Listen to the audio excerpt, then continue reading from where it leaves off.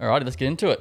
Welcome back to another episode, Play by Play with Jordan Hughes, part of the Media Vintage Sports Network, and joined by a very special guest today, and someone's become a good friend, and Super Rugby, flyhalf, Counties Manukau, Auckland Blues, Bedford Blues, Honda Heat, Fiji and Drua. He's been everywhere. Baden Kerr, welcome, my friend. Cheers, man. Thanks for having me.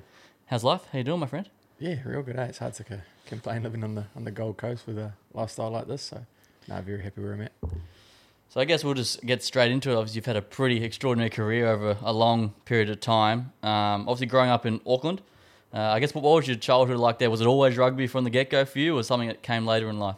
No, I was a bit of a late burner of the old rugby. I grew up playing soccer or football to those hardcore ones and loved it. I was very natural at it. And but as you know, New Zealand rugby's everything, and it was always sort of something you play at school and primary school, and your mates are playing it, and you get a bit of grief growing up for playing soccer regardless of how well you're doing. And I eventually caved about 14, 15 and went to rugby. And then, so you went to school in Auckland, you grew up there, and you went to university, Auckland as well? Yeah, I'm from South Auckland, so we semi-dissociate with Aucklanders, even though we pretty much are Aucklanders, but grew up in the hood more or less, and school there, studied in Auckland, in the actual Auckland, in the North Shore, sport and rec degree, and then rugby started sort of kicking off towards the end of that. And were you always a 10 growing up? There was always playing fly half was the go for you? Yeah, coming from soccer, I guess I just naturally would get a ball and kick it before I even thought about anything else, and I think I certainly overkicked when I first started. And to be fair, my first year under 15s, I played a little bit of 12 because they had a really good 10.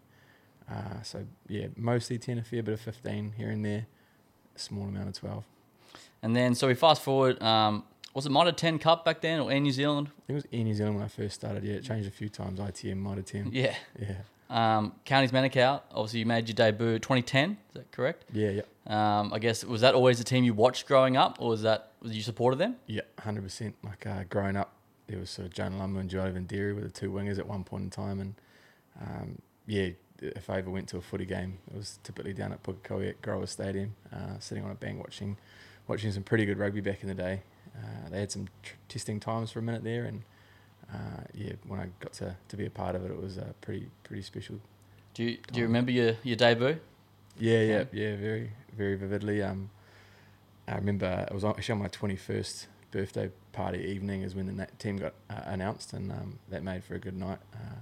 But yeah, I was very fortunate that first year. I only ended up playing 4 games and got a stress fracture in my back, and was very lucky to get an opportunity based on a couple of injuries at 10 that they had, and got to debut as a starter in Wellington, and we hadn't beat them in years, and managed to fluke a decent game there, and sort of set myself up for the next couple of games, and thankfully those 4 games were enough for them to sort of put enough trust in me to sign me up 2 years, which was nice to have that security. And then I guess once you hit that moment, was it then you sort of knew, all right, professional rugby, this is what I can actually, it became achievable, I guess?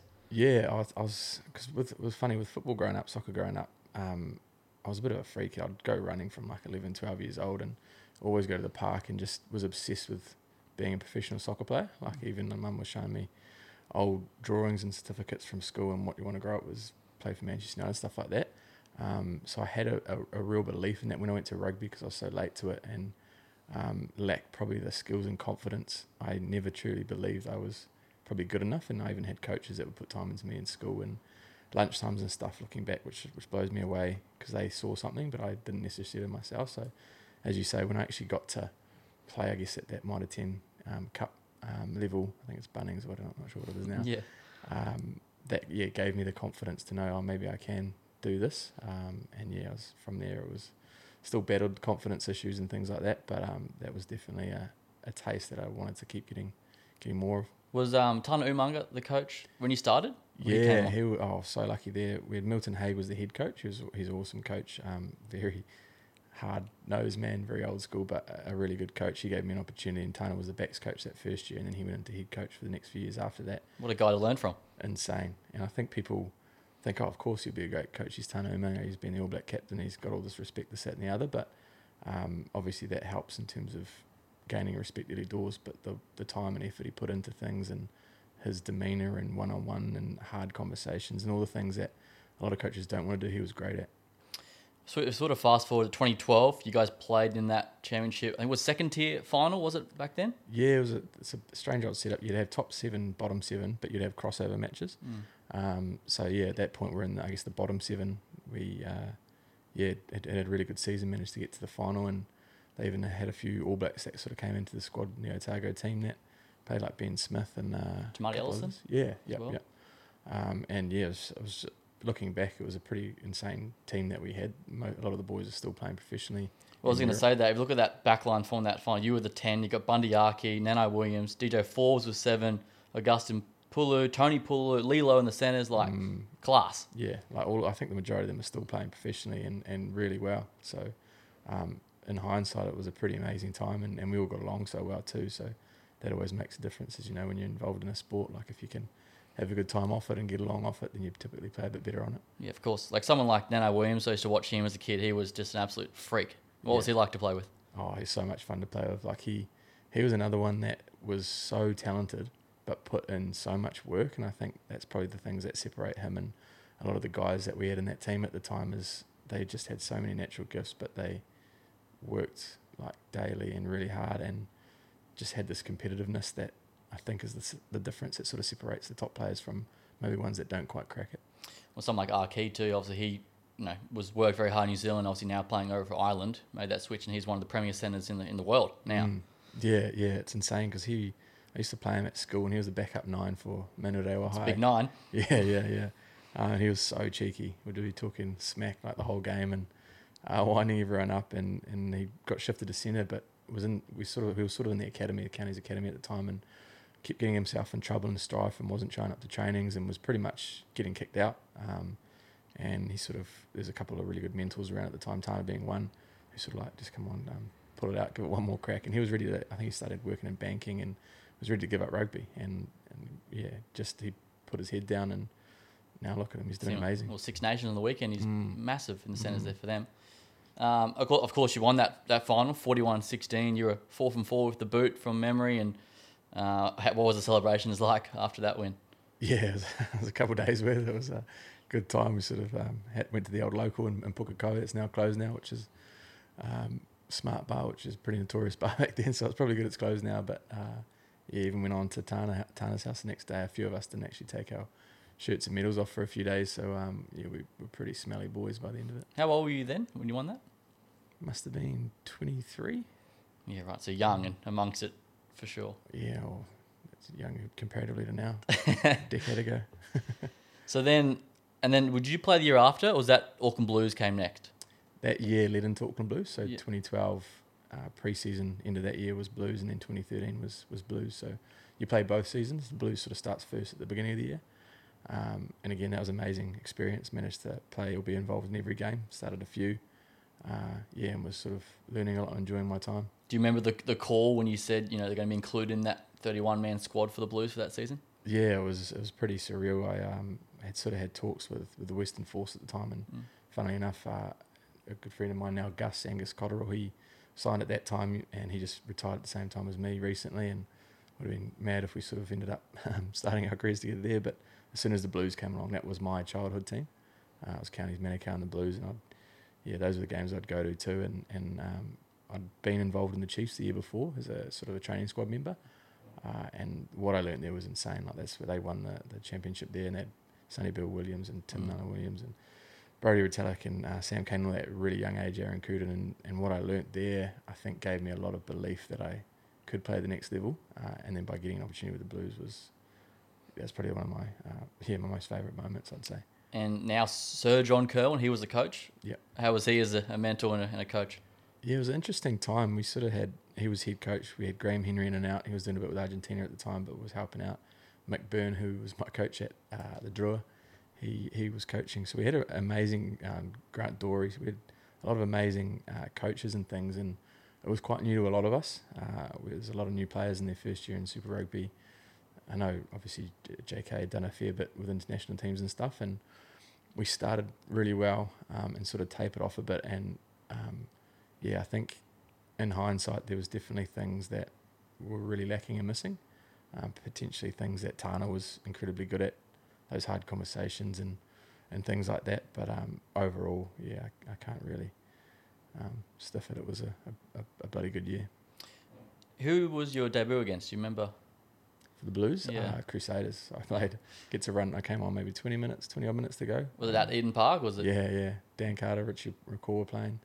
Managed to get a little, because we had Mick Byrne, the coach of Drua, who's traditionally a kicking and skills coach, and he loved these different types of kicks that he thought were going to work. And I think one of my first touches was just like a little sort of in between crossfield kick and just bounced up perfectly for, I think it was George Moala. He pretty much just galloped to the try line. So it was a pretty special 20 minutes. 2013 debut at Eden Park against Dan Carter for Crusaders. You really can't write it. Nah. Did you get the win that day?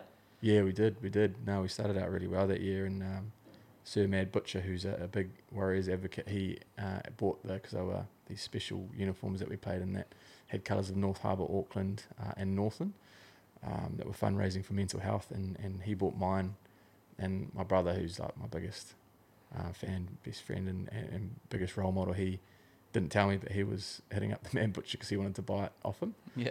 And the guy just said, "Nah, just have it." It's I had a few conversations with him as a person. He's an amazing man, but just he gave it to my brother. My brother surprised it to me, so I was very, very happy with that. Of course, so look at that sort of 2013 squad stacked once again. You know, Malachi Fekitoa, he was in the squad. Marty McKenzie, Bryn Hall, Frank Hallai, Kevin Mialamu, Wasaki Naholo, Charles Piatow, Rennie Ranger. The list goes on. Like for you being a young kid, how was it just being around those guys day in, day out? Oh, it was epic, especially some of the old guys like Kevin Mialamu. Like you'd be sitting on the bench, and the times that he was on the bench, he would just be like, "Oh, what are you seeing?" Like, make sure you're looking at that. Like he was always on it, but in a really constructive and kind way. He's probably the kindest man in rugby and a very intelligent football player too. But funnily enough, that year Malachi and Waisaki weren't necessarily favoured by the coaches, which was insane because obviously we know how good they are now. So they didn't get much game time, unfortunately, and we did have a lot of amazing young outside backs and guys like George Moala, who's now over in France, and Charles Piatow, and so it was a pretty tough and stiff competition. But perhaps maybe that's why we struggled a bit towards the end, is because players weren't necessarily nurtured the way that they could have been, and guys like Malachi and Waisaki may not have left. Perry Whippu, was he? It was. I guess you have spent a lot of time together. 9-10 combo. Yeah. He a bit of a character. Yeah, he is. He loves his treats, his sweets, and He was copped a bit of flack of his career for his weight, didn't he? Yeah, but as a rugby player, he's one of the most intelligent players I've come across. Like he'd be an amazing coach, and I know he's loves his fishing and his outdoor activities and that. But I'd love to see him come back to it to some degree, because he's again a kind of a guy like Tana, that he can communicate things so clearly and effectively with such a kind and caring manner that he could tell you you're a dickhead and you'd be like, "Oh, no, fair enough, I must have done something wrong," like everything he says you back. So he was awesome for our team. Incredible scrum half over his career. What about someone like Rennie Ranger? I remember watching him as a youngster. I was being a winger, watching him he was the guy. Yeah. How was he to play with? Oh, I love playing with him, probably because I was a little bit conservative as a player, particularly with like kicking and things like that, and exits and whatnot. And he always wanted the ball, regardless if he just scored or down. He just always wanted the ball. Like, just give it to me, just M1 missed the 12, give it to me. Like at any stage of the game, he was the rawest form of a footy player. He just was fun to him, and he definitely, other younger first five struggled a bit with him because he's older and they trusted everything and would get in a bit of grief by giving him the ball when maybe they should have kicked and things like that.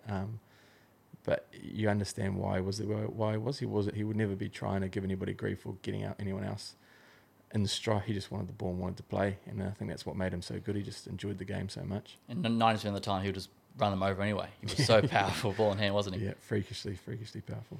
So I guess the rugby media in New Zealand is pretty tough. That year, you guys, as you said, you finished 10th overall. How was the Auckland media? Obviously, you were the 10 or one of the 10s. What was that like during that time? It was an interesting time for the Blues. There's sort of some jokes around like the 10 carousel of like 10s that had gone through the province sort of in the last few years around that, before and after.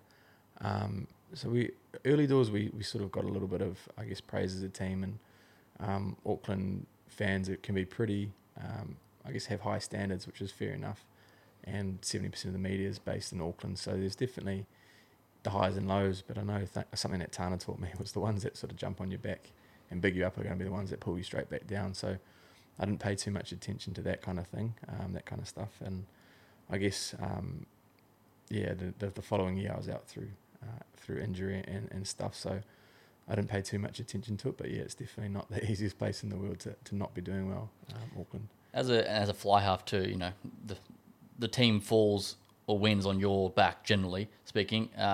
Growing up and being a 10, how did you sort of cope with that pressure of being, I guess, the main man, you know, amongst all your teams, I guess? Yeah, I think for me, I've always had a fair bit of imposter syndrome. Like, I've never believed I've been good enough to be there. And I think the thing that helped me in that sense was I was, especially early doors, was overly prepared.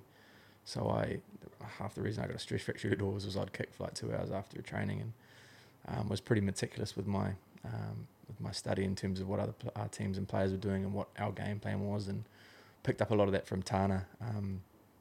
So worked really hard in that area. But yeah, a lot of it actually comes down to the coaches too. When you feel like you're backed regardless, you naturally seem to feel better and play better. And I think that's an area that some coaches struggle with a fair bit. So when we're at the Blues, we had young 9s and 10s. It was Bryn and Jamison Gibson Clark, who is playing for Ireland now. He got let go from the Blues, you know. And a lot of pressure was on 9s and 10s at that stage. Why did you make the decision, this, that and the other? And in hindsight, if I was a coach, I would deal with those situations a lot more differently. Maybe more so like a Tana, where you sort of sit down and ask why you made the decision, and if the answer was, I thought this, that and the other, and he goes, I can see why you did that, that's fine. As opposed to, this is wrong, this is how you should do it, this, that and the other, which is what some coaches can do and maybe dictate a little bit. And as a 10, particularly when the game plan kind of rests on your shoulders, you need to have a sense of autonomy. You need to know that you can make decisions and have a bit of trust, and without that, that's where it can get a bit sticky. Yeah, that's a good way to put it. And then obviously you as a 10, you're probably structured, sort of crisp, sort of like good, great passing game. Obviously kicking was a real strength of yours, but the goal kicking aspect was another layer to you as a player. Arguably probably helped you continue your career. You were such a sharpshooter, so good off the tee. Cheers, I guess that's a soccer background. Is that something you always wanted to do, the goal kicking, when you played rugby? Yeah, like I mentioned, I'd go to the park when I was younger just with a soccer ball, a football, and would often take a tee and a rugby ball as well. So it was always something I really enjoyed doing. In primary school, you'd do kicking and things like that. And yeah, it's probably, I can't remember who it was, but early doors you have coaches and they're kind of like, you need to be extremely consistent and good at everything, or you need to have something that you really stand out at, and obviously work at everything around that, but you need to have something that's a point of difference. And I think it was the kicking that sort of gave me a foot in the door originally. I remember we had a psychologist, awesome guy, I'll think of his name in a minute. He's done a fair bit with counties and Chiefs, and I think he's done a bit with the All Blacks as well. But I was coming back off a shoulder injury, a stupid one on the piss, something I learned from really quickly early doors around how not invincible, there's probably a better word for that, you are. And it took me about 15 months to get back into rugby, and I was working really hard, and the academy at the time, psychologist said to me, go up to the head coach of counties. And at that time I was in the academy, like just been out from injury from so long, like thought I was very unimportant to the top side, and he's like, he goes, next time I come back, you're gonna tell me what he said to you, what you need to achieve, how you're gonna make it into the team. And I was like, I've been out of rugby for 15 months, like I'm like low on self-confidence, there's no chance, like I don't want to ask him. Next week comes around, did you ask him? He's like, oh no, I didn't have enough time. He's like, go ask him now. I was like, shit, because we were in the gym, went and asked him, and he's like, we've struggled for kickers for a while in terms of percentage, like we're not sort of we're missing out by 1-2 points here and there, and a lot of that comes down to the goal kicking. If you can get to 75% plus, then you're probably in with the conversation. I'd started playing a bit of club rugby and pretty reasonably that year, and I just remember every single game I'd write down what I got out of what, a percentage, and ended up finishing like 85% in the club season that year. And he came to me obviously when we were selected, and said that was a big part of it, and that kind of probably triggered at the time a little bit subconsciously as well, probably that was why I got in there. So it kind of enforced that I needed to continue working harder at that, which again was counterproductive at times when it came to stress fractures and overtraining. And that's all on me and my fault there. But Yeah, I think by having that ideal, that was something that separated me. It was something that I worked really hard on.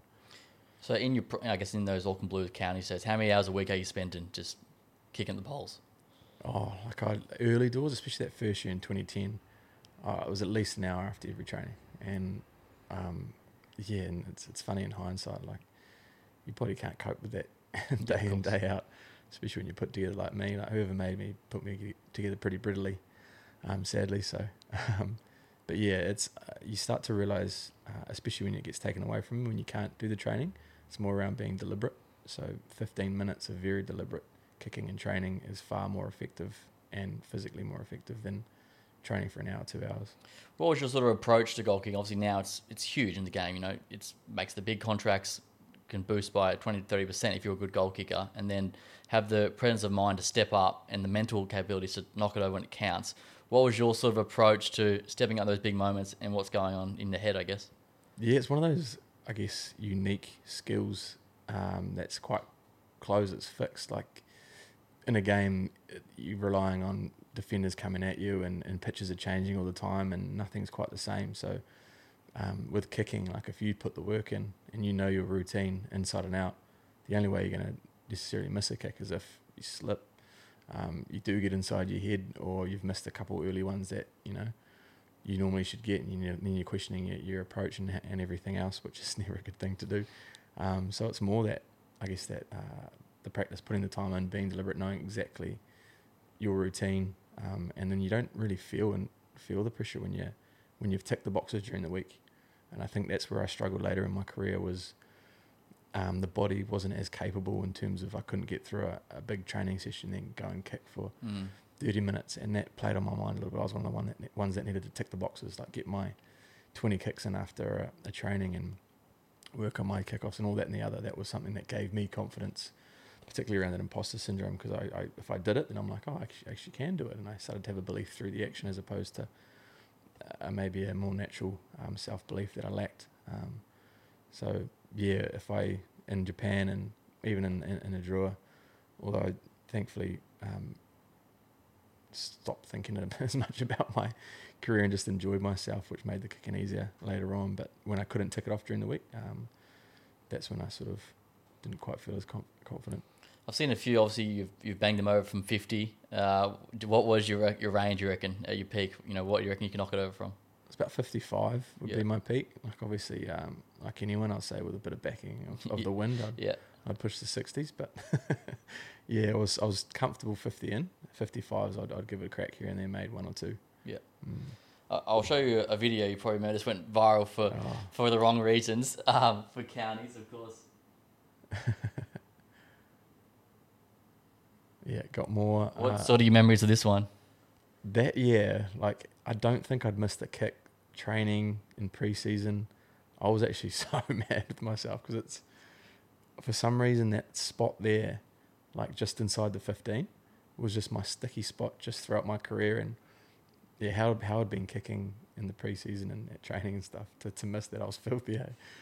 Because that went over 1 million views on YouTube and God knows everywhere else. Over a decade of playing. And probably not for the way you wanted it to. No, exactly. Got more bloody notoriety from missing a kick than Tell you what, you made it look good though. Just one-handed catch. How's it going? Yeah, at the time I didn't feel that way. I guess following the Auckland Blues, before we move from that, is there any sort of, I guess, key memories that you comes to mind of the Blues, and who was the funniest teammates, or any wild stories that over your time there? We had some real good characters actually back at the Blues. We had a guy, Angus Tatavau, who was a bit of a wally. But that first year was pretty special because one of my best mates from counties made the team at the same time, and another good mate of his from school who we became really good mates. And Angus Tatavau, who I mentioned, was a bit of a wally, and I think because a lot of us boys were quite new to the team and the excitement around it, we had some good times. And I remember we got suits that year as our number ones, which was a bit abnormal. Like Bark as a company said we could just go and pick a suit and we'd all have our own individual ones, which we thought was pretty exciting as young bucks. And the first night that we got to wear them after our first game, went out, got a bit excited, and that's my first introduction to vodka sodas, because the big 113 kg six friend of mine was like, "Babe, you got to try these. They're unreal. You have no hangover." And he just starts. He's one of those ones where he won't drink often, but when he does, he'll eat them. Anyways, I think I got home at a reasonable hour that night, and I just remember hearing like crashing and banging, and Ronald walks in with no suit, like just in his undies, and had like ridden a bike home. And didn't know where he got it from. Had no memory of that in the morning, and there was like, I don't know if I get in trouble here. It was like strip of money up in the light that we found weeks after that. So I don't know like what happened there, but there was just that year was amazing because that house in particular, like it might not have even been Ronald, to be fair.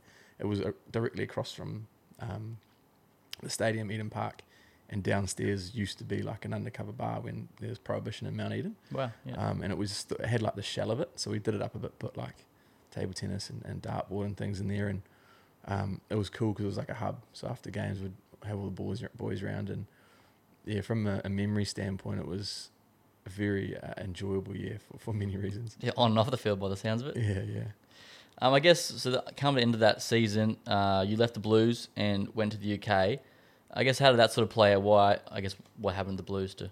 Yeah, it was a pretty unlucky season. I pre-season, one of the first pre-season games, broke my trapezium in my hand, and 2-3 weeks after that, I think it was 2 weeks after that, the boys were off to South Africa. That was how they started the season, and they were sort of like, can you come? And I got like a guard and stuff, and the doctor was like, you could play this, that and the other, but it's a bit risky at this point. Like 4 weeks would be, best at least. So I stayed behind. I think they were there for 3 weeks, or just over, maybe just about two to 3 weeks. Anyways, 2 weeks after that, I played a club game, and then badly broke 2 fingers, dislocated them, just made a meal of them. And I guess eventually found out I needed surgery, and the surgery didn't go too well, and yeah, they were just a bit of a mess, and was ruled out for that season. And then the coach was like, "Oh, well, we don't want to sign you until we see you play ITM Cup, or Mitre 10 Cup it was at the time." Very first game, broke a finger, needed surgery on that, so I ended up breaking 4 fingers that year, and quite badly, and didn't realise how bad they really were, and had to keep getting surgery on sort of an infection in one of them. And then the other one became arthritic first, and then once I went to the UK in the cold, I really started feeling the other one, broke it again. Then I had 2 arthritic fingers, and I stopped enjoying footy then because like catching a ball hurt. I just wasn't there. I was dreading going to training because the stuff that I loved doing was painful and uncomfortable, and it's one of these things that they talk about with chronic pain. Like a little bit of pain's fine, and you deal with it, it's going to get better, but when it's like constant and gets worse as opposed to better, it sort of weighed down on me, and don't look back on those memories poorly because I learnt a hell of a lot from a team that was incredible. They won the Premiership and the European Championship that year, and there's guys like Owen Farrell and Maro Toji and Jamie George. Honestly, there was so many ridiculous players there that if I wasn't there in that moment in time, the things that I can kind of transfer into everyday life and other teams and potentially coaching in the future, it was pretty invaluable. But yeah, that was a tough year. I had 4 concussions that year, broken ribs. I had to stop playing footy for about a year after that because of the concussion. So physically wasn't the best time. It's a cruel game sometimes, isn't it? Yeah, so that was, of course, you could talk about Saracens, the English Premiership club. So you were there when they're from the Blues. How long were you? So it was just 1 year you were there? Yeah, so I went to the Bedford Blues. They were like a feeder club. Played a little bit there, and that's when I started to really notice my hands before they got too bad. Playing in the snow and stuff. It was an abnormally cold winter getting there, so that wasn't great when you got arthritis in fingers. But that sort of, I played some alright footy there, mostly at fullback. But yeah, that pain just sort of stayed with me, and never really recovered from those fingers, unfortunately. So you mentioned obviously Owen Farrell. He was there at the time. Do you have much to do with him? Like you worked with him a bit. What was he like as a bloke? Yeah, I played a little bit of online 2K. Yeah, NBA with him, and he's intense, like very intense. He's actually a real good dude, awesome dude. But he had a really weird mindset. Like he didn't want to often go out in public and things like that. He thought people hated him or were against him, and he, for someone that is such an incredible rugby player, incredible leader, and a great person in many regards, he wore the weight of the world on his shoulders. I'm hoping it's sort of, he had a kid towards the end of my time there, and I'd imagine that's changed his perspective on things. But for someone that's so amazing at what he does and is doing so many great things, he was very hard on himself to maybe a detrimental level at times, but and then you can see why he was so good. Like rugby was everything to him. I guess much like the New Zealand media, for someone like him in England, the scrutiny would be immense for him. Yeah, England's probably worse from a media standpoint, but because rugby's not the biggest sport and it kind of is pretty small and comparatively to soccer, it's not so bad. But yeah, the English media can be pretty harsh, especially at the international side of things. That's where I think the boys really struggled. Did you like the UK lifestyle living there? Like, how was that? Was it just too cold, or what? When I lived there, I said the best thing about the UK was Europe. So we were like 2 stops away in a train station, Yeah. 2 stops away from an airport, and you can duck away to so many amazing countries in, an hour, 2 hours, 3 hours. So that was pretty incredible. But the town we lived in was amazing. It was a smallish place called St Albans. Had the most pubs per capita in the whole of the UK. Perfect. But it was a really nice town, and a lot of the boys lived there too. And it was a little bit outside of London, so it was about 35 minutes to get in there on a train. So you felt like you're in a nice little neighbourhood where you didn't have buildings and everything living on top of you. But if you wanted to get to the city, it wasn't a bit too hard. And a lot of really good mates were living there at the time that I could see here and there around rugby. And I did really enjoy my time there. So I guess after that, how was the headspace for you? Obviously, a lot of injuries. Obviously you had concussions. Where were you at footy-wise come the back into that contract and to assess what was next? Yeah, it was honestly, I reckon, the toughest time I've gone through, personally, outside of a few other things that are, I guess, a bit normal, like deaths and whatnot. But in terms of me being at my lowest, like I would say I was fairly close or in a state of depression at the time. Like I missed a couple of trainings, which I'd never done in my life. I'd drink every now and then on a Sunday. There's a couple of trainings I went to a little bit hungover, which I've never done in my career. I was fortunate and unfortunate at the time. There's a guy going through something similar where he was sort of pushed on to a team and let go from his other contract there at 2 years. Still a really good football player, but yeah, wasn't in a good headspace. And fortunately, we sort of had each other to bounce off to some degree. But yeah, I found that really tricky because I'd put so much of my identity and I guess purpose and so much of who I believed I was on a sport, and when I feel like I didn't have that anymore, I was pretty lost for a minute there. Particularly when I was still going to training, no one really knew, I guess, how bad my fingers were and how much pain I was in, and the concussions as well. A lot of them are lasting a long time, and they have a long-standing effect that I don't think people realise. Is you can just feel irritable and foggy, and again, when you're going through low points and you're away from family and your close friends too, you find other ways to deal. And I didn't know at the time, and probably a lot of the time through my career, particularly as a young male, we use alcohol as coping. And like as soon as we feel uncomfortable, we find escapes. And unfortunately, that was a time where I did that at moments, and I don't regret anything because it's like anything, the lower you're at, the harder it is to come out of, but the more important it becomes for that change. So I was just really grateful because I had a guy, well, actually a lot of the coaches and a professional development guy there who was big on life after rugby and things, and eventually got a couple of interviews to work as a director of rugby in a really good high school over there, and got an opportunity there, and that gave me a whole new purpose. Like I was responsible for 12 rugby teams and a lot of, I guess, young rugby players and young men, and had a tutor group and helped run the sports academy and stuff, and that completely changed my mindset, and I realised rugby is just the game at that point. So that role really turned a corner for you mentally as well. Absolutely, and forced me to get up early, skip traffic, go to a gym, got into meditation at that stage, learnt, what a self-reliant routine looks like and how it can make you feel, and I was very grateful for that time, for sure. So how long were you doing that for? I was interim director of rugby for a term, so that was, there like 3 terms over there. So that was, I think I started, must have been early September, late October, and then I spent about another half or 3/4 of a term as like after the rugby side of things had finished. They brought in the new guy because I was it came down to 2 of us in the interview process.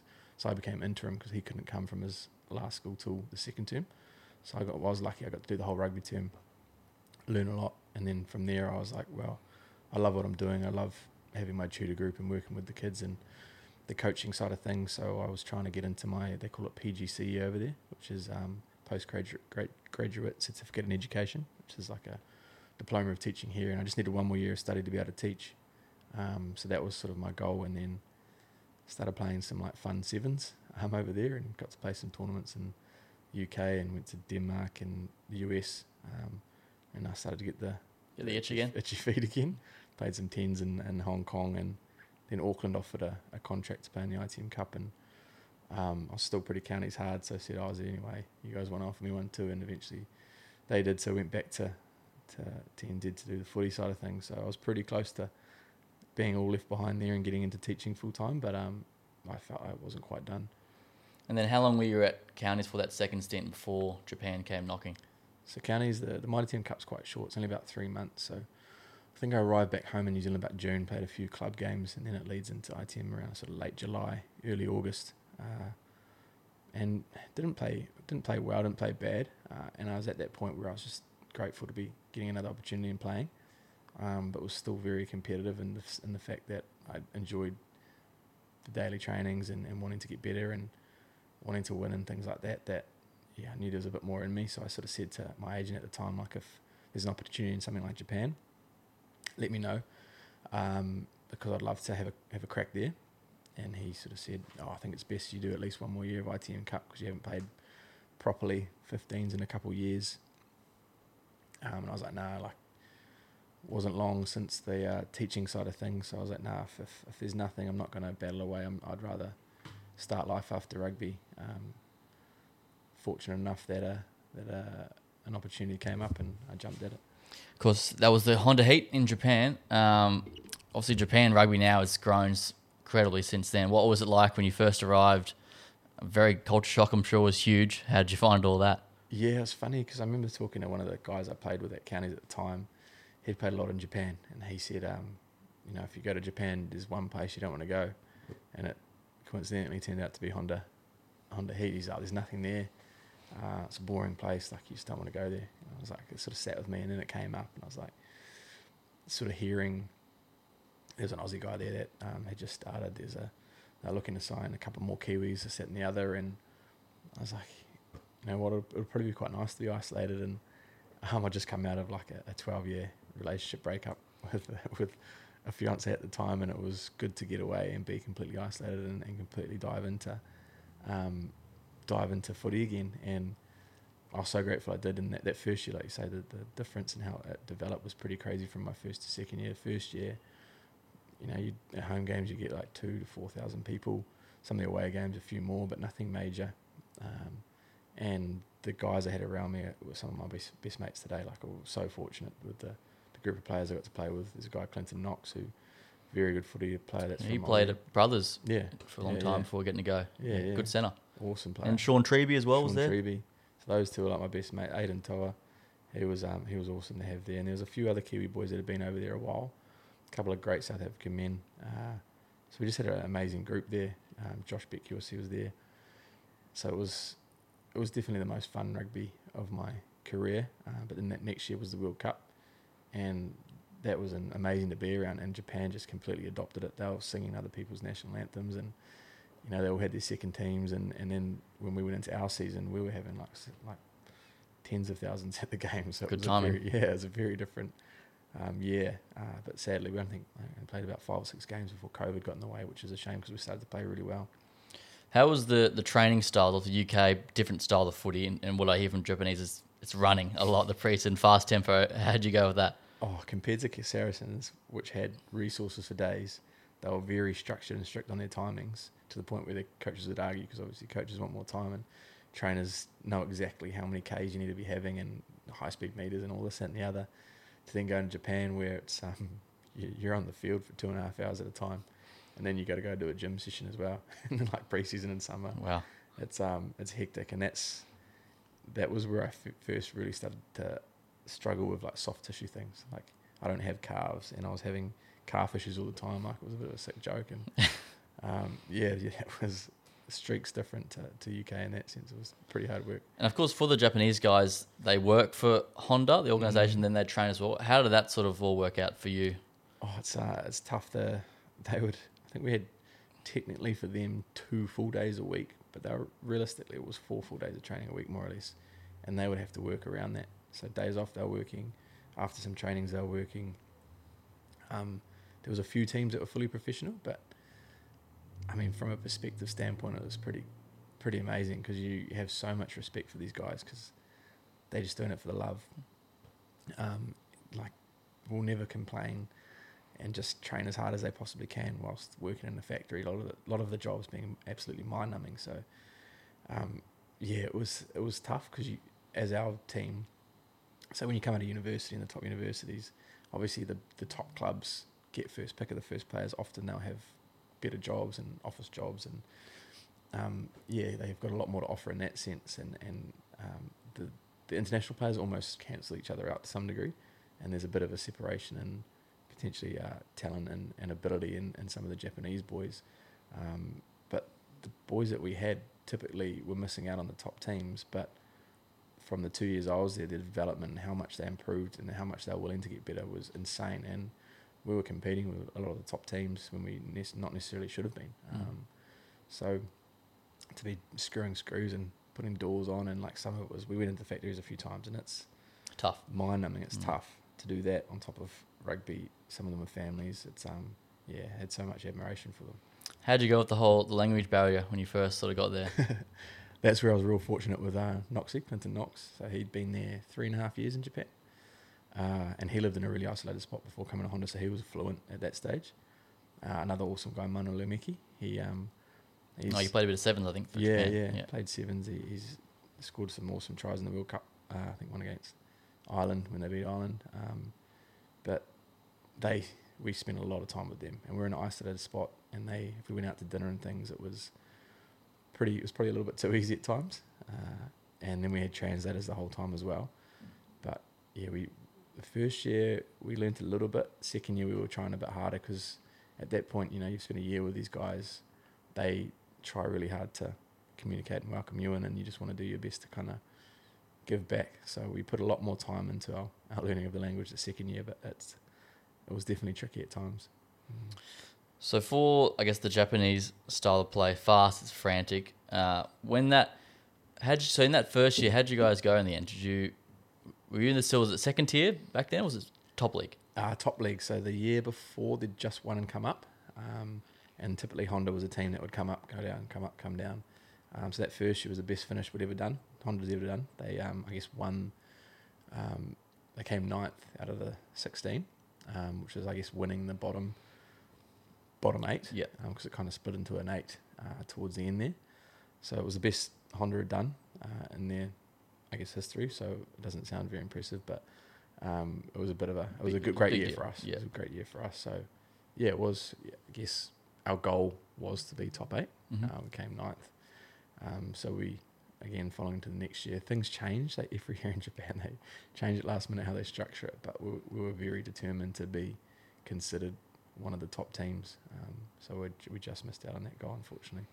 So when I was playing at Bond, we used to have a few Japanese guys who would come over. In 2015, we had 2 blokes come. We actually won that comp, the second grade that year. And as you said, just work their ass off. But off the field, the Japanese boys on the piss is something unique. They're pretty conservative and quiet, but once you get a few drinks, they love to get up and dance and carry on. How was that side of things for you? Oh, that was my favourite. like you say, and it only takes 1 or 2 drinks, and they get the rosy cheeks, and all the personality comes out. And it's funny in Japan, especially in the smaller towns and cities and stuff. You go into places where you've got your all-you-can-drink sort of menu, but you're behind closed curtains. So even though you kind of have a few drinks and let loose, they're still quite conservative where they keep it within private. It's amazing. Like, you'd be in any city in Japan and there'd be like some guys passed out on the side of the road and they've just come out of there like nomi hodai, or you can drink, and then full suited, but they're safe, it's fine, and then they eventually get up and walk home. They can't handle much, but personality wise, and I think that's what was as amazing when you're in another country with a language barrier, is it becomes more animated. So you kind of see the boys that don't know too much English, they want to communicate, so they'll do it through animation, and they'll know the old words and be really cheeky and funny, and the alcohol sort of brought that out in them, gave them the confidence. So, we had a great culture in that sense too. So you were there 2019 when the World Cup was there. Arguably one of the best World Cups. Everyone I spoke to that was there was just incredible. What was it like for you being on the ground there amongst it? Oh, it was wicked, eh? Like Bundy at the time got me tickets to a couple of games, and very grateful for that, because you sort of got to be amongst the crowd and witness sort of how passionate Japanese supporters can be, and it was pretty special. They were like learning national anthems and had it written out, and just what it did for the city was awesome.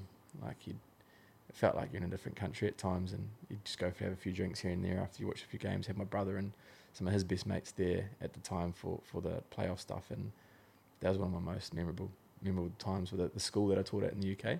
They had a trip over, so this would have been what are we talking, 3 or 4 years after I'd been there. Hadn't seen the kids, so I taught a lot of them from under 14s growing up, and cheeky as they were having drinks and beers and stuff.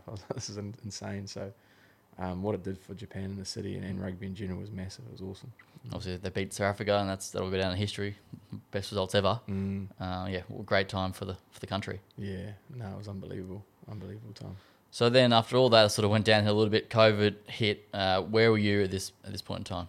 Yeah, it was a weird time. We there was a bit of issues around, I guess, drugs and stuff in Japan, where some international players got caught, and a bit of strife around that, where they wanted to test everybody and this, that, and the other. And at the time, COVID was coming a bit more prominent, and we were sort of wondering if they were using that, because that was sort of dealt with to some degree, but wondering if they're using that to prolong what we're all sitting back being like, like our borders are closing soon and whatnot. And Japan already lived in a way that was sort of COVID safe. They would wear masks if you were sick, or if you thought people were sick, there was sanitizer everywhere. So I don't think they necessarily thought much was going to happen, and we were kind of sitting on our hands for felt like a month or two before they called it quits, because we played a few games and they sort of stopped playing them, and it was a pretty testing time, because you sort of have your family being like, no, you need to get home now. And we're like, oh, is it that bad though? And we couldn't play rugby. We were just training here and there. It was a weird old time. And then eventually I think we heard an announcement from our Prime Minister being like, get into the country by this time. And this was like a Monday. On the Monday they told us we could go home on the Friday. And we're like, we need to go home tomorrow. And it was tough, because by that point we were all super close as a team, and like those Japanese boys, man, they are awesome. Like, it went from thinking I had like a week with them to sort of winding down the season and packing up and saying goodbye properly, to like sprint home, pack your stuff up, gone the next day. And that was tough, because that was the last time I got to see When you left there, did you know then that you wouldn't be going back? No, in my mind, like, not, and definitely not at Honda. In my mind, like, because I've been playing really well. I started playing really well that year. I think one of my last games I was like player of the match, and typically I just really pass the ball to people like Bundy and kick it in the corners here and there. I don't do anything special. So I was starting to play a bit of rugby and enjoying it, and feeling confident, and wanted to get back to Japan. Again, not knowing necessarily how bad COVID was. So yeah, it was a tricky time in that sense, and obviously that didn't eventuate, and yeah, it was a strange old time. Very weird. And then I read, so you would, at that point in time, did you play a bit of counties again in 2020? Yep. Yeah, okay. And then, I guess, because I read that you were potentially going to retire then after that, and then the Drua arrived. Is that sort of, talk me through that process. Yeah, I was going through my second retirement at that point. So obviously after the concussions, that was considered my first, and then, after that, because that was, again, when I came back from COVID, I stayed at my mum's, and there's a park that I'd train at every day, almost growing up. As a kid, I'd just go there, train every day, and do my own workouts and things like that, and was really motivated to sort of keep the footy train going. And things didn't eventuate there, and you signed to counties months later, because they're sort of that 3-month season.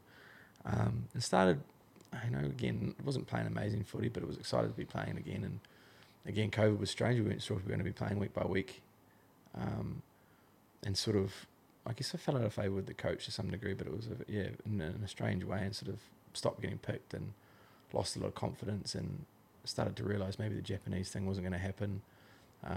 And I beat myself up a lot, being like, I've spent played so many games for counties and done a lot with them and had amazing times to not even having a conversation at the end of the season to being like, we are they going to bring you back? Nothing was really there in that sense, and I found that time really tough because I guess I was like, started to almost be self-deprecating and beat myself up, and again drank too much and was dealing with it in the wrong ways until I was like, I'm going to have to move on and do something. And I think I was lucky in the sense of the UK where I'd been there before, so I snapped out of it pretty quick and wanted to do my teaching, but I knew that was going to be another year spent at home, and I'd pretty much spent a year at home during that COVID time, which I got to see my first niece born and things like that, which was awesome. But it was, I was ready to. I'd lived in Japan by myself for 2 years, so I just wanted my independence. So did the real estate certificate, and that gave me something to focus on, and was pretty content that that was rugby. To be fair, a really good mate of mine had 4 spare bedrooms in his home and said, just come stay with me when I was doing the real estate closer to work. Started diving into it. Didn't know what I was doing like anything. It's brand new, but I was pretty committed to seeing where it could go. And then, the phone call came more or less. Chatted to the drill coach, and they had a fair few injuries to 10s, and I'd been going to the gym every day, had that routine like I did in the UK, and was sort of semi-fit. And I spoke to my brother, said, should I do this? Like, I'm pretty broken and beat up and all the rest of it. And he's like, only you can make the decision, rah. And then like he's one of the best people you speak to. He doesn't give advice. He'll ask questions and allow space for you to make your own decisions. Best way to do it. Yeah, he's amazing at it. And he teaches me so much in that sense. And it's one of those things where you think about it and you sit back, I can be engulfed in a completely different culture, one that I'm reasonably familiar with because I've played with so many Fijian boys at counties in Australia, so I've got that familiarity. Like, I've lived in different places before, and Japan could be quite tricky because you don't have the familiarity. And I was like, I can't, if I don't do this, I'd regret it for the rest of my life. And it was the most amazing experience I've had to date. Because it was 8 years since you played for the Blues and then back for the Drua. What was it like when you first went into camp that first day? One, because you're the only non-Fijian in the squad. New franchise, new history is all starting. How was that? Take me back to that day one. Yeah, it was pretty intimidating. You don't really know what to expect. I was more concerned. Another issue of mine has always been caring too much about what other people think, and you never know how you're going to be accepted. I was grateful getting to the airport. I got to meet a couple of the boys on the flight from NZ to Fiji, the boys that were playing in New Zealand and stuff. So that was a nice introduction to some good people. But then arriving there, the boys were I remember us all sort of walking up to dinner at the time, and their little cafeteria there, and all the boys were amazing. Like, every single one stopped to say hello.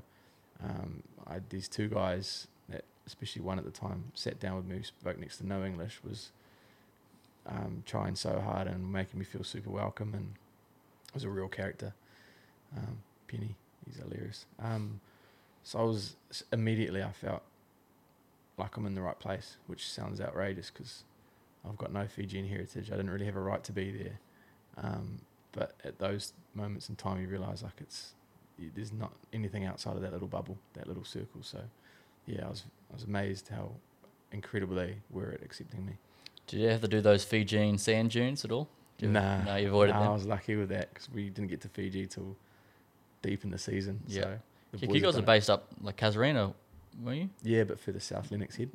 Yeah. Beautiful spot. Yeah. Just unfortunate with all the flooding and stuff. So, of course. So that first win came against the Rebels. Were you in that 23 for that side? Yeah, I was supposed to be starting, but I had a groin issue and tried the warm up, and that was no good. So had to pull out of that one sadly. But it was amazing being on the sideline and part of that because the boys turning it around because it was a real belief thing. They had everything physically, structurally, like Skipper Cup in Fiji. It's all natural talent more or less, and offloads, and that there's not too much structure necessarily. So to go from that, and a lot of the boys with COVID in Fiji not playing over a year, to a pre-season that predominantly focused on getting them in shape and fitness, to then a bit of rugby, then straight into Super Rugby, is insane to go from, was it 2 games, where physically we were fine, but they didn't have the belief yet to then to completely turn it around, and almost as if they're like, we've got an ability to beat teams here. To winning like so soon, I think was really special and gave the boys a lot of belief.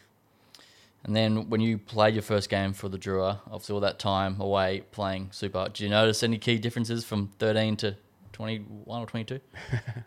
I mean, physically probably wasn't as, I was probably a couple kgs lighter and not quite as physically able, and a bit more aware of things. But I think the excitement of that game was amazing. And when you're in a situation like that, it's so much bigger than you. Like I was when you're younger, you think, I've got to play well, I've got to do this, I've got to do that. Like, if I don't do that, then I won't get selected this week, blah, blah, the rest of it. Like, to me, it was like, I've just got to do the best I can for these boys who are feeling a whole lot more pressure and excitement and all the emotions than I am, because like everyone back home, they were getting TVs and satellites in mountains with like extension cords of hundreds of meters to be able to see like games and stuff, and like the whole of the country was like behind them. But these boys had never been at that level, so a lot of them would feel it as stress. So I was just grateful to be a part of that and know that I didn't necessarily have the same sort of pressures and things that they did. So I thought they handled themselves amazingly, particularly after games. It quickly turns from a sport to family and people. And that's what makes them so special. I was going to say the Fijian culture is all about family and faith. It must be a pretty special environment to be in. You see how they, in their huddles before the game, the passion, that how emotional they can be to be wearing the Drua jersey. How was that for you, just taking all that in? Oh man, it's giving me chills just now, honestly. Like every night we'd have a thing called Lotu, which is sort of like a little church service where the boys sing, and they'll have stories and hymns and all sorts, and they'd send it on the Instagram, on the messenger page, the lyrics and stuff. So it was pretty amazing singing along, but just seeing they can go from joking, laughing, being absolute clowns and enjoying life to just being so like dialed into something with such like purpose is insane. And those songs and stuff before and after games, like you start to realise what it means to be present. Like we practice it so much in the West because we're so concerned about what we did in the past and what's going to come in the future, whereas when these boys are singing, when they're in those moments, like there's no one else around, they're so present. And the same thing with the kava type ceremonies, like we finish something and it's about excitement, and you drink to get to a certain level to dance and go have a good time, and the rest of it, they can sit there for hours on end drinking kava, having conversation, and you see why Fijian people are so kind and grateful and remember names, and they're just such present people. Coaching wise, you had Mick Byrne, which you had a bit of experience with before. I know Brad Harris was there as well. He used to coach at Bonn, hell of a coach, I found. How was the coaching dynamic for you? Obviously, they are also non-Fijian. How was how did it all play out? Oh, the best thing for me was Brad and Jacko. But I think Brad had a fair bit more time with the boys before. He'd coached them as well back in the, what do they call the cup here again? The Pacific Nations? No. Sorry, yeah, he helped there too. But when the Drua were playing the the NRC. NRC, yeah. So he had a real insight into what it kind of took, because I think it's so simple with Fijian boys and a lot of Pacific Island boys I played with, is you've just got to like care and like gain their trust and whatnot. And Brad was amazing for me. He's like, just dive into it like head first, like the Lotu and stuff. He's like, I was like, do I go to that? And he's like, oh, if you want to, I'll go here and there. And I was like, I'm going to go. So I just went to every single one, and you realise how powerful that can be. So he was awesome because he understood a lot of the cultural things and how they work, and he cared for them. Like he'd done so much. A passionate bloke? Yeah, insanely passionate. Like he was an amazing. Like that man, I think, he needs to be given a piece of land like in Fiji. Like what's the sevens coach and the rest of it. Like he's massive. So and they all kind of they complement each other quite well. They were very kind, caring individuals for the boys, but also could be quite straight and had high expectations. And it was a good group. How was it? Obviously, new team, new year, new squad. Obviously, had some crushing defeats, lost by a lot of points. How was that when to turn around and the mentality in the group when you went through those low points during the year? You start to realise what's important for those boys. Like, you would have noticed the games in Fiji. Incredible. Like a just a fraction away from winning, against two of the best teams in the world in New Zealand. And we'd been in a situation where we're living in cabins for so long in a pretty abnormal time where it was constantly raining. We had to move around a lot because of that, living out of suitcases away from family, all the boys. And it's pretty understandable there's going to be like ups and downs and how the boys coped and managed through all those times. We went from Lennox to Sunshine Coast, back to Lennox to Gold Coast, to Lennox briefly to Brisbane to Fiji to Brisbane to Gold Coast to Fiji. Wow. And they boys never complain. There's a lot of things, a lot of holes based on my experience in different teams that were lacking, and that's again understandable in a brand new setup, in a brand new team, and a lot of boys that I would have played with, including myself, would have complained and picked holes in this and that, and the beauty for me was I could see things and would want to make differences and change and help, but their energy was contagious. Like, they could still find the fun in everything. They were just amazingly contagious people. Sounds like this whole experience for you reinvigorated everything you needed for your rugby career. You got to the end of that season, obviously where you're at headspace end about continuing on, hanging up the boots. How was your take on that? I think it became a lot easier to leave the playing side behind. Like, I definitely get the boots on every now and then when I go down to Bonn from a coaching perspective. But you realise, again, you separate yourself from the game. And I got to a point in my career where I was grateful to get through training, and I was still as motivated to enjoy training and do the rest of it. But physically, if I got through training, I was happy. Yeah. And that to me wasn't living anymore. And to when I left the other two times, I almost had like a resentment to rugby. I didn't want to watch it. I didn't want to talk about it. Probably because subconsciously I knew that I had more to give that I didn't. I could have done better. I would like to give more, whatever it may be. Whereas this time I love watching the boys the other night beat the Force, going to Bond and seeing the boys' excitement and how they train and their receptibility to learning new things gets me excited. So I've found a way to kind of still be involved so soon after leaving with an excitement for the game, which I haven't had when I've left it before. So if you look back at your career, incredible journey, obviously the ups and downs like anything. You should be pretty proud of how it all paid out for you. Is there highlights that stand out for you? Like, is there single moments you think that was incredible to live? Yeah, I'd traditionally say it would be the games, certain games, and moments in those games. And without those moments in those games, I wouldn't have probably how I'd answer that question now, which would be the relationships. Like, early on in my career, I was so concerned if I trained well, then people would like me more. If I played well, people would like me more. I deserved to walk around with a sense of confidence if I'd done well from a rugby playing perspective. If I didn't, I was scum. Why would anyone like me? This, that and the other. So I missed, I believe, a lot of the fun of footy in those moments. With counties, it was a bit different because the guys I had around me were so humble, awesome people. But as I get on, like it's the relationships. Like, I look back on my rugby career and realise how fortunate I am to come into a new team, wherever it may be, and you pretty much adopt like 30, 40 mates. Like, that's how rugby works. Like, not like everybody's going for the same goal. Everybody wants to be successful. Everyone wants to win. It's very rare that you get ones that are just there to show up at that level. And I miss that part of it.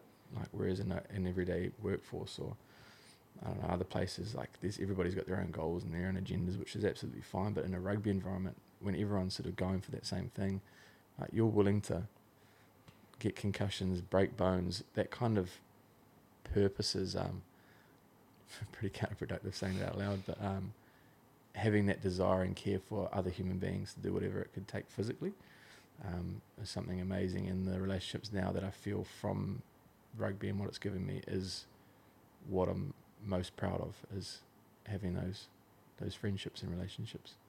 You mentioned it now. Obviously, you are retired for the third time. It is done now. We've spoken about it briefly before. Life after rugby, how are you finding the adjustment? Obviously, live on the Gold Coast now. You're back in the real estate game. How is the different set of routines for you now? Yeah, I think routines is the thing that is making the transition make sense to me. Like it's really difficult. Like it really is, and I think it's something that isn't spoken about enough in terms of people in any sport leaving it and what they do next. And there's some scary stats around how long it takes to find a career and sort of the mental headspace you can get into, and a lot of it's, you know, out of the hands of us, like the serotonin you release playing footy and in front of crowds. You can't find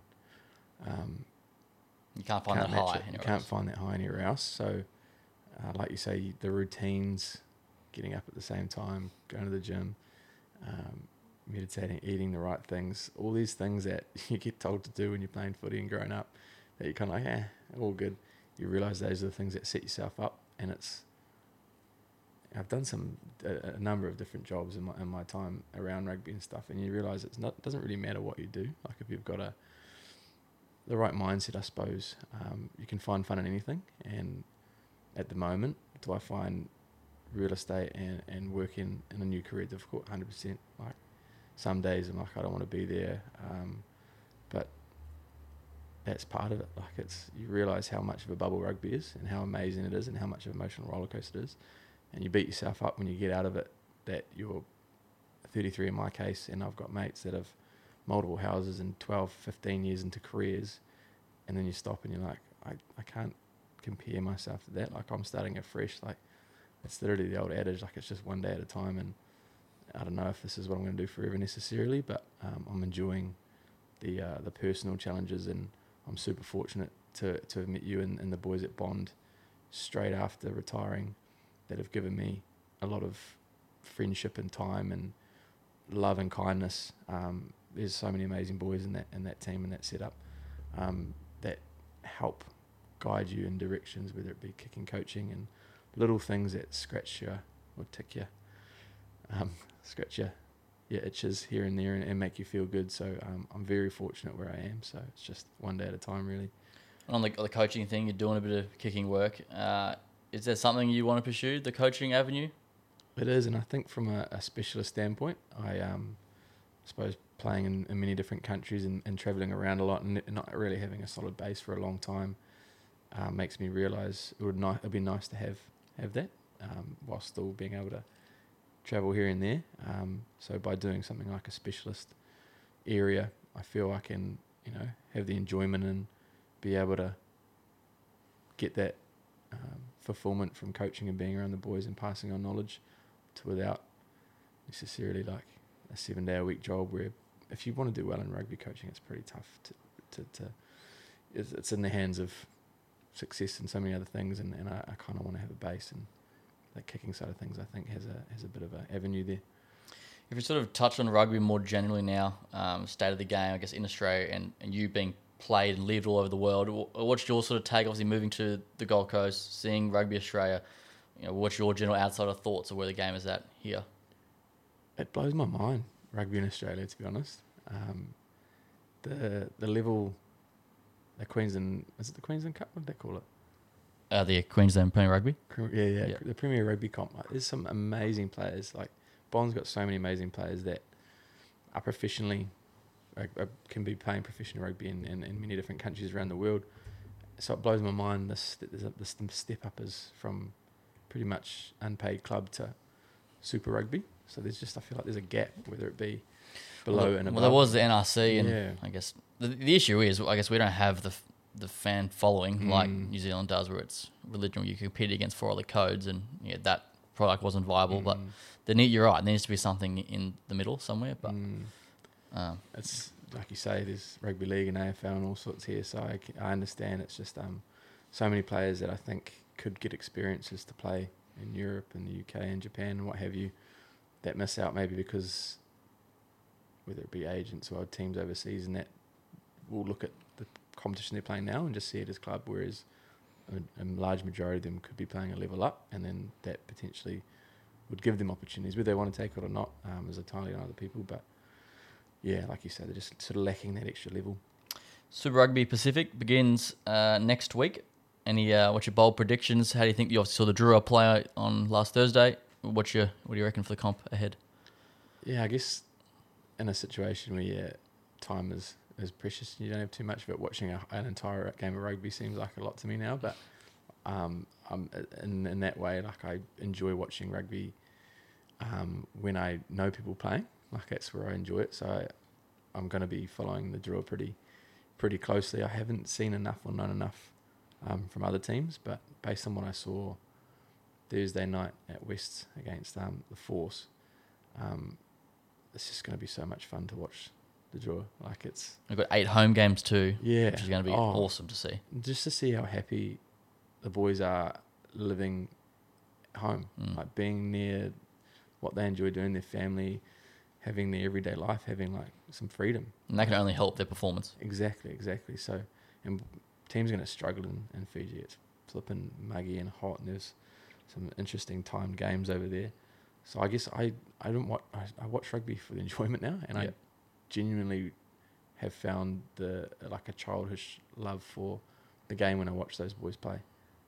So I'll just be following them, and I think they'll knock a few teams over. And yeah, not sure who the favourite is in that is. I think it's Crusaders as usual.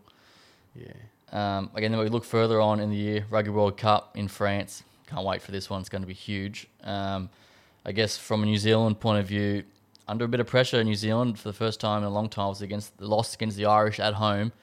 There was a lot of coaching drama. What's your thoughts on your home native there? Yeah, we all love Scott Robinson, eh? Yeah. Wouldn't it be fun to sort of bring a completely new different... There was a bit of chat about him in the Fiji coaching role. Have Really? you heard that as well? Yeah. He came over after the Super Rugby season last year and was just enjoying his time over there. So wouldn't that be a get? Yeah, would it what? But yeah, I think it got a bit fractured there because I don't know Ian Foster too well. Come across him a couple of times just through playing against his teams and stuff. But it's, as you know, the game's changed so much in so many ways, and I think a lot of it comes from a place of understanding what players are going through in a time where social media and everything is a lot more easily accessible, and you feel and hear, and people have an avenue to really bring players down and whatnot. And having a Scott Robertson or somebody that's not too far removed, who understands it well, who truly cares about the players and has a lot of fun with it, I just would love to see the All Black environment go that way. I don't think it'll happen. No, Nah. I think Foster's locked in till after. But yeah, again, this is just an outside opinion, but who knows? Yeah, and I just find it, like I said, I enjoy watching rugby now, so I find it exciting that other teams are catching up. And international rugby now is even as ever been. Yeah, exactly. So it's fun watching games where you don't know who's going to win anymore.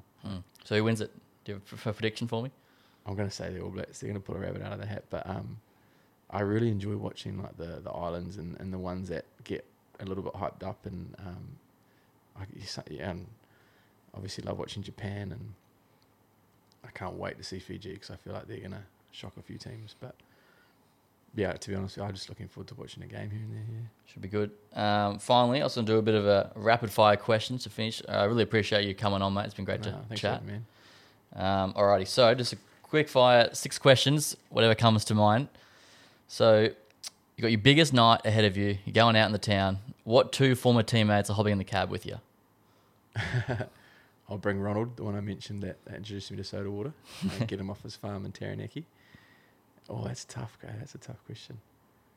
I'm even overthinking this. Where who would Ronald get along with really well? Oh man, and between Noxie and Treves, that's tough. Can I have 3? You can take someone on the front. All good. I'll bring Noxie and Treves as well. There you go. They'd all get along. Out of all the places you've lived, what was your favourite place? Or taking in all aspects of it. I have to say Japan. Best coach you've ever had? Tanu Munga. Favourite player to play with? Oh, so many.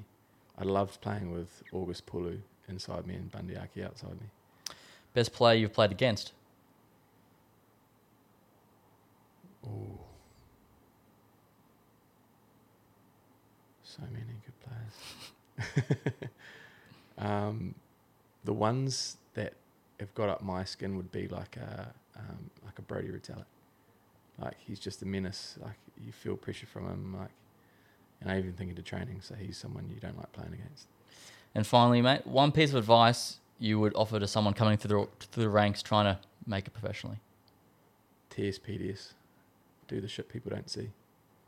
Everyone can show up to training and do the rest of it, but do shit behind closed doors. There we go. Baden Kerr, thank you very much.